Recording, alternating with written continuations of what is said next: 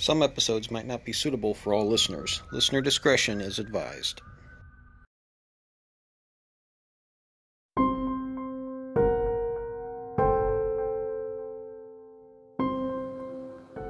Battle in Paradise begins as the party sets sail for the edge of the world, utilizing the map they obtained in the College of Ether to set out for the astral plane.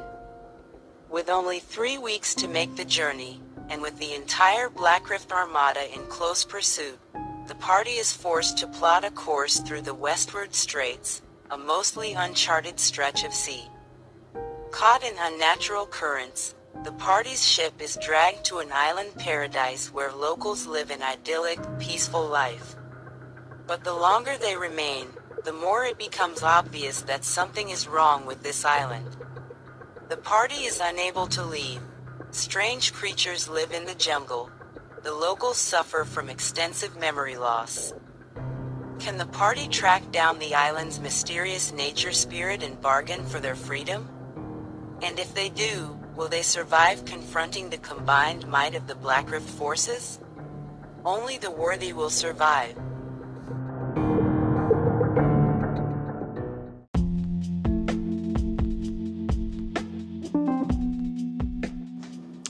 Good evening, or afternoon, or even good morning. I guess it just depends on when you're listening to this. So, I have a good news, bad news sort of scenario. If you've been listening to our past episodes, if you've been following me on social media, you've probably seen on several occasions where I kind of throw that, financial aid sort of help type of thing. I've put up ads for listener support. That's just like a monthly donation thing. You can pay like $1 a month or up to like $20 a month, and it just helps us bring you a better podcast. We've kind of opened up the sponsorship thing for the episodes, and we have also, from time to time, talked about doing other things, like trying to make and sell dice boxes or do other raffles to help raise money for stuff with like a fundraiser or something, just as a way to be able to put together some money to have better equipment. And this episode and our next episode are exactly why I've been trying to do that. Excuse me. That's the one downside to live recording, is I can't edit little stuff like that out. We had a nice little session that went for a good solid 5 hours of recording time. The downside is that for some reason, either the microphones weren't connected properly, or the microphones were picking up something extra, something else was emitting some sort of low-level noise. I don't know what it is. But I had tested the microphones and all the equipment out prior to setting up for the recording. And then I tested them again after I'd listened to the recording. And both times when I tested them, everything worked perfectly fine, sounded perfectly fine. But for some reason, when we set up to do the recording and actually recorded, there was this overlapping white noise that just flooded out everything. You could tell I was talking, but you couldn't make out anything I was saying. It sounded like my microphone was set up almost 10 feet away from me. My wife's microphone was set up, and you could hear her better, but it sounded like something was right in front of the microphone, kind of blocking her voice directly. And James's microphone sounded perfectly fine. And so we're trying to still work towards getting better equipment, because in that way I don't have to worry about the potential of technical errors happening and not having a way to go back and fix those issues. Because right now I have 5 hours of recording content that I could post, but it sounds absolutely horrible, and you guys as the listeners deserve much better than that. And it would drive me personally crazy thinking that I didn't bring the best that I could try to bring. So I'm going to do something a little bit different for this episode and for the next episode. They're going to be a little bit shorter. They're not going to be our typical nearly 2-hour long episodes. They're going to be more like narratives. However, you, as the listeners, get to have a first-hand experience, front row seat from my perspective as the DM. So I'm going to tell you a little bit about what happened and where the game ended between this episode and the next episode. Tell you a little bit about what I saw firsthand happen in the role play, because some of it was just absolutely hilarious. Which is why I'm really frustrated that the recording didn't work out. I'm still laughing at the shell spin slide remark, which you'll find out about more later. And then I'm also going to read to you a lot of what's coming straight out of this book so you guys can get a first-hand idea of what it is I read when I prep up various skill challenges, various combats, the role play between the NPCs and the players. The last episode, when we last left off, the players had convinced Ombi to give them an audience with Velethu. And while Velethu, the nature spirit, hadn't appeared physically in front of them, she spoke through Ombi to the players and said, if you really want to leave the island, I need 3 things from you. I'll use those 3 things to be able to connect our island back to the material plane, and you can be on your way. And they had to collect dragon tears, a dryad's favor, and a satyr's heart song. The last episode they got in there, they ended up saving a small pixie who was being tormented by fey-touched elves. And the pixie ended up becoming like a temporary sidekick that would help aid from time to time if he was able to. And so he does take on the class abilities of an actual expert sidekick, and periodically either helps or uses skills to help aid and such, but not so much into the gameplay where he's a full-scale character. He's just a second set of hands, eyes, and ears to give a little bit more of a... Somebody had to get somewhere really quick. But to give extra help as needed. And then they ended up finding the dragons after they ticked off a whole bunch of pixies. Which they actually ended up doing that again in this last episode. And they ended up giving up more tribute to avoid confrontation with the pixies again. But the last time they had the confrontation with the pixies, they gave up this divine healing pearl, which they were then traded a bottle, and the bottle possessed the ability to summon 3 fairy dragons.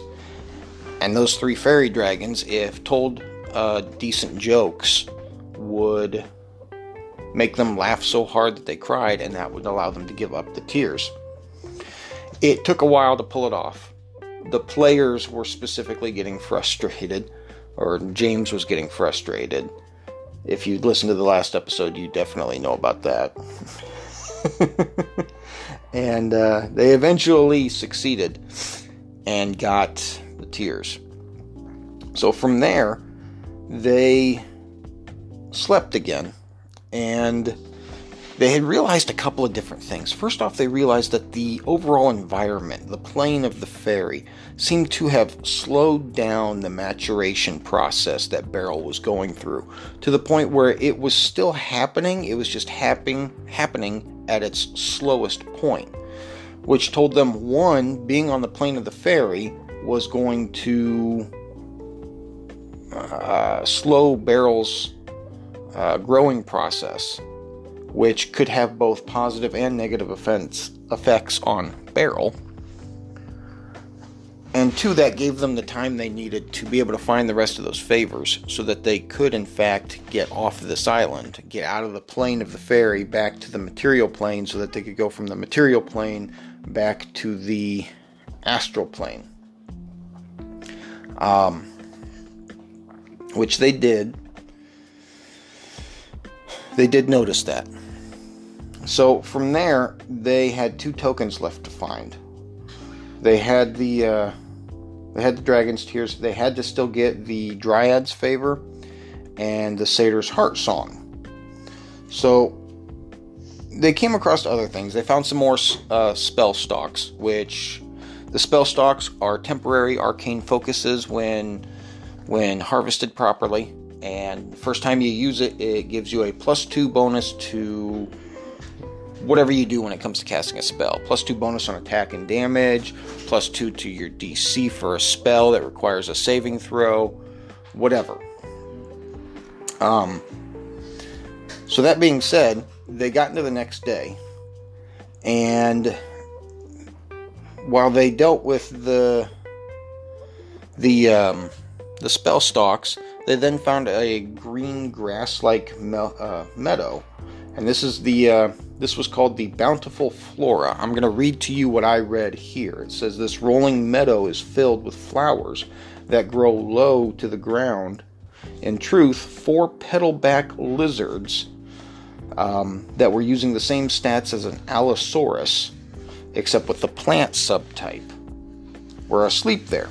4 of them. So 4 large lizard-like creatures with grass and plants and stuff growing on them. Each petalback lizard is a large quadrupedal reptile with a garden growing over its head, back, and tail. Incredibly lazy petalback lizards sleep on the ground for most of the day, mostly buried in soil.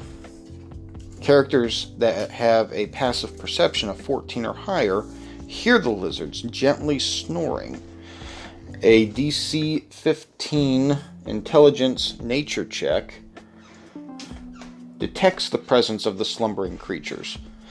If the petalback lizards are woken up, such as by a loud noise or the area of effect spell that targets the ground, then they rise up and they attack everybody in the area. But they only were going to do it for about 4 rounds. It says here 1d4 rounds. So it could have been 1 round and then wander off. It could have been 4 rounds. In this case, I had rolled a 4. So it was going to be 4 rounds. Because of the disrupted earth, all the creatures in the area have to make a DC 14 Dex saving throw or be knocked prone. So Esther ends up pulling off a Mercer without really thinking about what's going on and just kind of wanders up there. Ooh, what's this? Da da da da da da.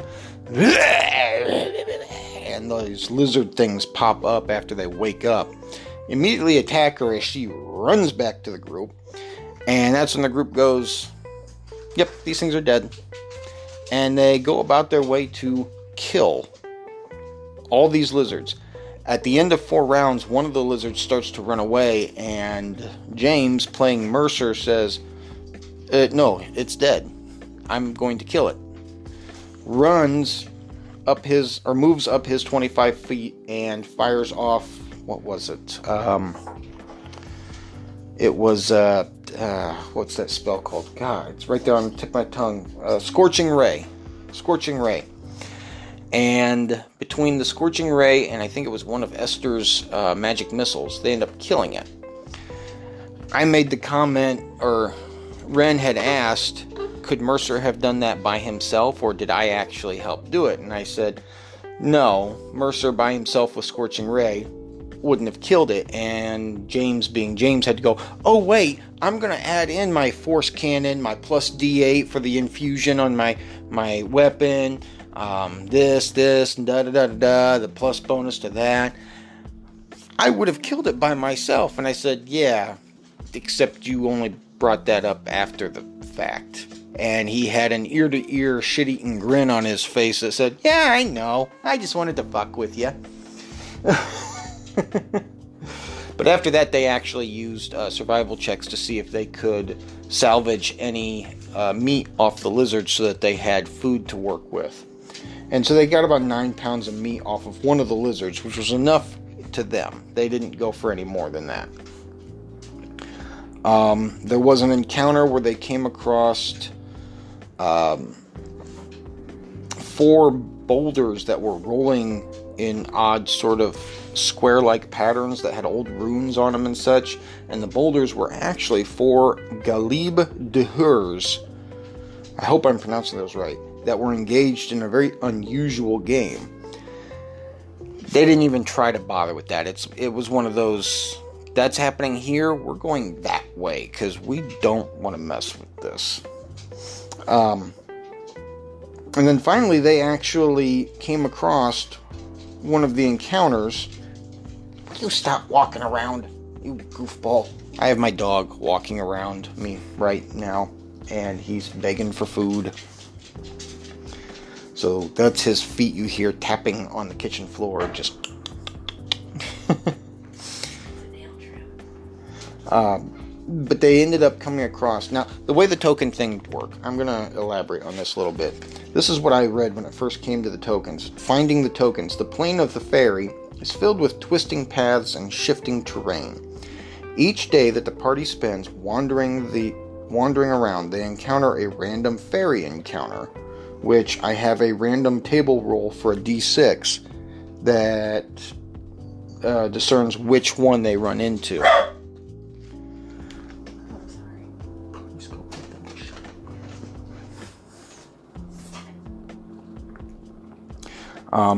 Now the upside is each time they come across an encounter, they also gain a 25% chance to then run into one of the key token encounters they need to get one of the tokens. If the 25% fails, that 25% is cumulative. So what I was doing was rolling a D100, and if I rolled below that percentage number, which I did each time, it was a 25%, I rolled like a 17 and then a 2, so they got it right off the bat. But if they hadn't, the 25% stacked on itself. So then it was going to be 50. And then from there it would have been 75%. The point was, eventually you are going to run across these tokens. The question is, how long does it take you? After each encounter, there's a 25% cumulative chance that they come across one of the 3 keyed token encounters. Once the token is claimed, this was the important part. Once the token is claimed, the chance of finding the next token resets to 0. So it became a consistent thing that they had to do again and again and again. The next one that they came across, the next token thing that they came across, was the Satyr's Heart Song. It was a medium bass challenge. And this part I'm going to read to you. This was actually what I read to them. And this is where the comment earlier to the shell spin slide comes into play. This was absolutely hilarious. This outdoor amphitheater is set amid sprawling vine-covered ruins. Despite time not appearing to pass, it seems to be late at night here, and a great revel is taking place. So I'm going to stop right there and kind of explain this. While they're in the plane of the fairy, it always seems like it's evening, with the sun just setting. But that's 24 hours a day, however many days a week to a month to a year, whatever. That's how it always seems like. When they got into this area, it was as if an illusion had been surrounding around the amphitheater and the whole party and everything. It seemed more like night, and there was all these different glowing lights and everything around them. 24 satyrs kick up their heels and throw back their drinks alongside pixies, sprites, dryads, nymphs, and other fae. At the front, upon a stage of living flowers backlit by fireflies, satyr musicians play a rousing music surrounded by dancing crowds. Throughout the ruins are tables laden with food and wine. Now, this is the part where I'm reading, but I'm not reading this to them. It says, when the party arrives, a satyr named Rafio welcomes them to revel and asks where they found such a magnificent flying turtle. He invites them to indulge in food, drink, and dance. So they immediately engage. It's a friendly little encounter. And they say, well, this is actually perfect timing because we need a satyr's heart song in order to get out of the plane of the fairy and back to the material plane, which is our overall goal right now. And it says, if the party mentions they seek a satyr's heart song, Rufio laughs, responding with, a satyr's heart song is a piece of his soul. Why should I share mine with you? Why would any satyr share their soul with you?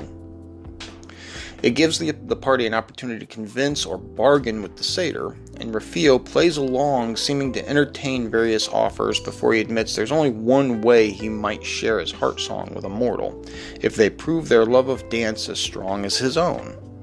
So, they all have a dance-off. You can just take a moment and think about it. Mercer, the overly frustrated, irritated, I'm going to kick you in the shins, angry little shit that he is, getting put into the middle of a dance-off. Yeah. And he did it. James played right along with it. It says that Rufio challenges the party to a dance-off. If the party accepts, Rufio calls to halt the music and formally issues a dance challenge. Everybody must participate, squaring off against Rufio. Now, this is where I slightly changed it, because Esther was trying to be very persuasive with Rufio, and Rufio, being a satyr and a woman trying to be persuasive to him, immediately started to go eyebrows up, got all suave, and immediately, hey baby, what's up? How you doing?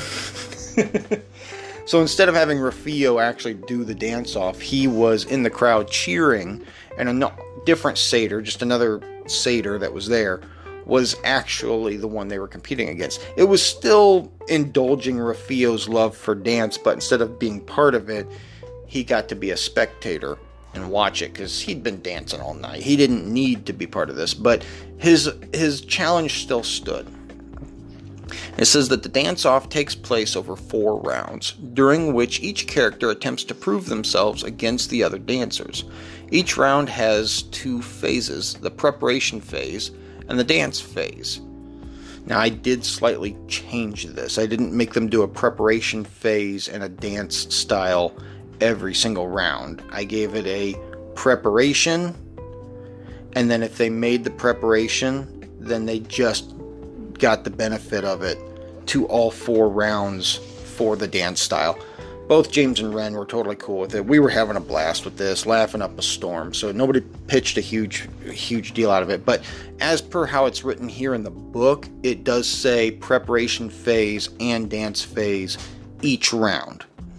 During the preparation phase, and it gives you a table, it says each character may attempt an ability check from the preparations list to build up excitement for their performance. If they succeed, that character has advantage during the dance phase. A character can't attempt the same preparations ability check 2 preparation phases in a row. So, the preparations were 1 round of, not a round, I shouldn't say that, were my little tabaxi friend Harvey is running around the floor playing with a piece of paracord. So that's what you're hearing right now, is him just having a blast. The preparations were, you could display your power with an athletics check, a DC 14. You could display your flexibility with an acrobatics check at a DC 14. You could seize the initiative with an actual initiative roll with a DC of 13. Anticipate the others' moves with an insight check, DC 13. You could be boastful. That's a simple one, with a persuasion check, DC 13. Or you could try to embarrass the other dancers with intimidation and charisma 14. Basically, what it was saying is if you were going to use the preparations, your best option was to pick at least 2 of those and rotate back and forth between the two preparation phases, or the two different skill checks each preparation phase, to give yourself advantage. The dance style, you could have done the same dance style however you wanted. In this case, I told them they were going to do different dance styles because I wanted there to be a little bit more than just, okay, I do the same thing again and again and again. And it actually worked out pretty funny. Let me get back over to here. At the fourth round's conclusion, the character with the highest number of popularity points is the winner of the dance-off. Among the Fae, Rufio has the highest score of 4 points. If Rufio wins, he invites the party to participate in another contest in the future. I'm going to stop there and I'll go back and I'll explain the dance styles, because they did end up winning. It was just a matter of by how much. Now, the different dance styles were Powerful and Fierce, that was an athletics check, DC 15. Graceful and Acrobatic, an acrobatics check, DC 14. Fast-paced and Consistent, a Constitution saving throw with a DC of 12. Technical and Precise with a history check. That one confused the absolute crap out of me. I have no idea how history had anything to do with that. DC 14, I personally would have probably said just an intelligence saving throw, not necessarily specifically a history check. Instinctive and Compelling, Insight, DC 15.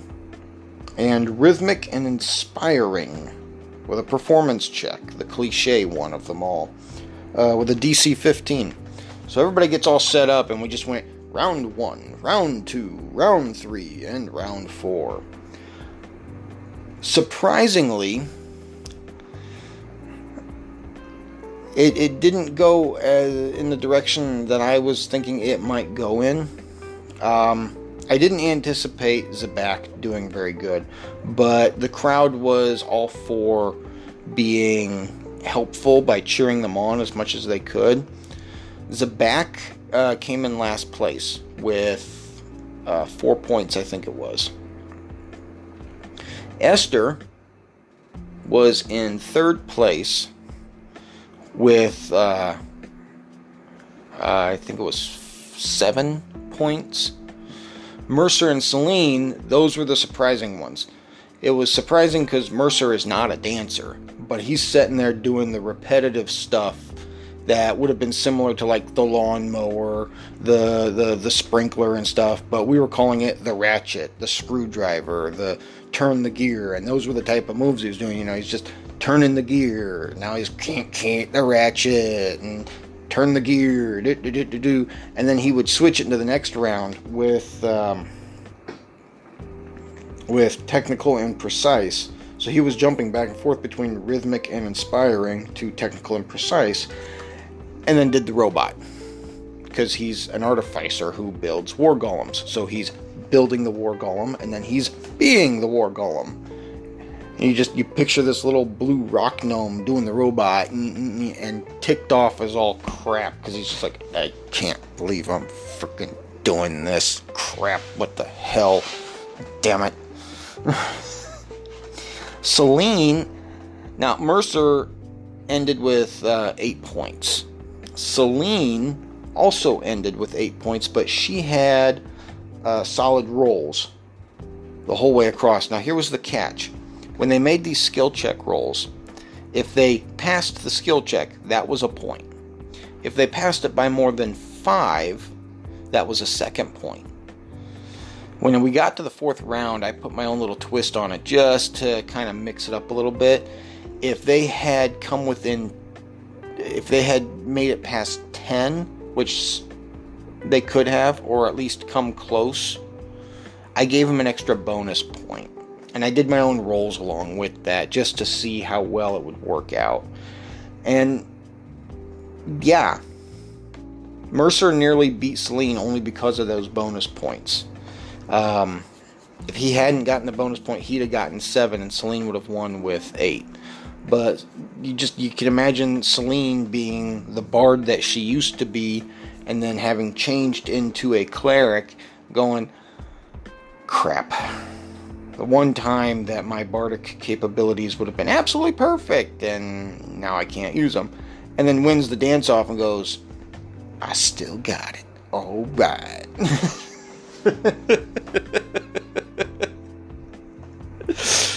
But she ends up with, and Mercer and Celine ended up going into sudden death. So what I ended up doing was just having James roll 2 d20s, and whichever number was the highest, it was basically a coin toss. Whoever got the highest did a little bit of an add-on ending to their big dance, and it was just the last minute, ba-bum, bum, bam! And whoever got the higher roll won. And in this case, it turned out to be Celine. Everybody was still cheering. Everybody was still... Now, the shell spin slide thing came in because Zabak failed completely in the first round. Passed, but only passed by like 1 or 2 on the second round. Passed really well by the third round, and then came to the final round, and that's when they're like, come on, Turtle Lady, you can do this! Do the shell spin slide! I don't know how turtles dance, but come on, you can do it! I was having fun role-playing it, and so were they, and we were just bursting with laughter left and right. I really wish the recording had worked out, because you guys would have loved hearing that. And I am so sorry that I don't have a good enough quality content to be able to give it to you. It was hilarious, and I loved it. But they ended up winning the whole competition. And then it goes on to say, if a character reaches 8 popularity points, the satyrs are so amazed that they gift the party with their greatest treasure, an instrument of the bards. And then it says, it reads it in a different language, so if I butcher the way this is supposed to sound, I apologize. Macfurmid Cittern. I'm assuming that's how that's pronounced. I don't know what that is. The first time a character wins or ties a dance-off, Rufio escorts them to a secluded grove and sings the most heartfelt song the party has ever heard.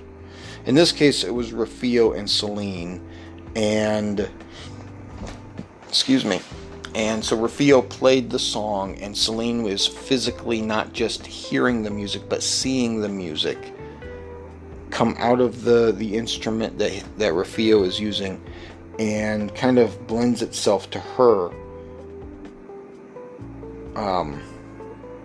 And they have the heart song at that point. When the song is over, Rufio asks if they have anything to share in exchange.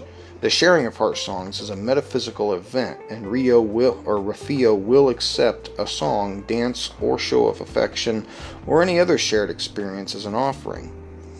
Celine played music back, and it, with fair warning of, I used to be really good at this, I'm not very good at this now, so I apologize. This isn't intended to be offensive, but I'm not the bard that I used to be. Still rolled decently well with I think it was like a 14 straight roll, no modifiers or anything on a performance check. It was actually pretty good. Afterwards, Rufio bids farewell to the party and returns to the revel, after which they've received the heart song and they're able to continue their search. After that, they continue on their search and they come across a group of 3 what were they called? Some weird other type of little creature thing that I can't for the life of me remember what on earth they were called. That's what I'm trying to find right now, is what those creatures... I know what their stats are supposed to be, but here it is. Fey Bear Territory. Fey Bears. But they use the stats of an owl bear. Purple-furred bears with rainbow feathers crowning their heads in place of a tail. As they attack, they ruffle their feathers in an impressive display. Fey bears are territorial and proud. They fight to the death in groups, but a lone bear flees to its den if reduced to 20 hit points. If the party examines the area or follows a Fey bear to its den, they discover the gnawed bones of various creatures. A DC 16 perception check uncovers a corpse wearing an ermine cloak worth 150 gold, and bracers with intertwined serpents working into the leather, 125 gold. A silver and turquoise chalice worth 175 gold rests in the pouch of a nearby corpse. They didn't find any of that stuff. They avoided these Fey-touched bears altogether and were just like, no, that's not going to happen. Overall, that was the first half. That was going to be the first episode. And the second episode I will publish next week for you. Once again, I apologize because I really wanted to have that 2-hour-long episode to give to you guys. I love doing this. This whole thing started as I wonder if we can make a podcast, because we'd been playing D&D forever. And what started as a group of 9 people, which was a challenge because I was the first one to DM any of the games, slowly dwindled down to a group of 6, I believe. Yeah, it was 6. And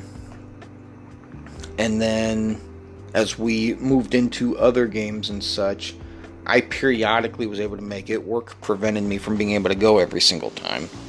But our group of 6 dwindled into a group of 5.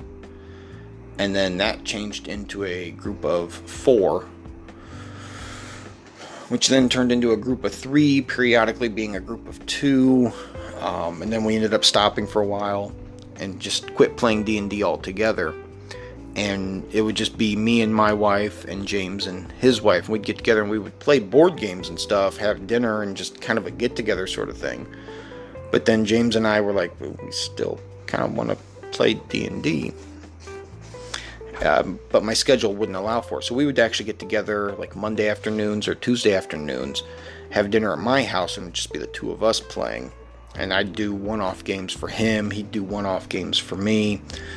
Periodically, we'd have a friend who would video call in and join the group, or would come over and join for 1 or 2 sessions. And that was a lot of fun. Then my wife and I had bought our house. And when we did, I wanted to do a guys' night, sort of like a celebratory, I have a house now, I have my own game space area that right now I don't have a lot of room in, but back then I did. And so I got a hold of my brother, James, and James's brother-in-law. And all 4 of us just hung out downstairs, eating pizza, eating wings, drinking soda, just having a great time. We played various games, and then we jumped into the very first Voyage of the Fallen Star, the Startide game. Back then, it was just us playing to play. And I really enjoyed the game because each session, with how it was set up, you had a crew on a ship, and when it came time to switch things out, or if one person couldn't be there, whatever, to me it was a little bit easier to commendate the fact that some players were there, some players weren't. That quickly turned into a 1-person game where it was just me and James had three sidekicks plus a personal NPC that I was running.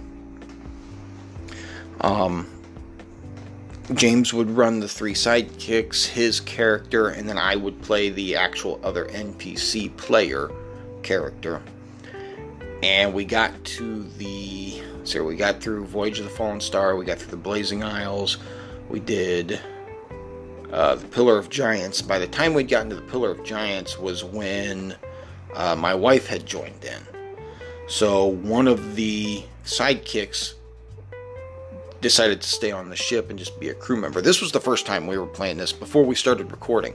At about this point was when I was talking about doing a podcast.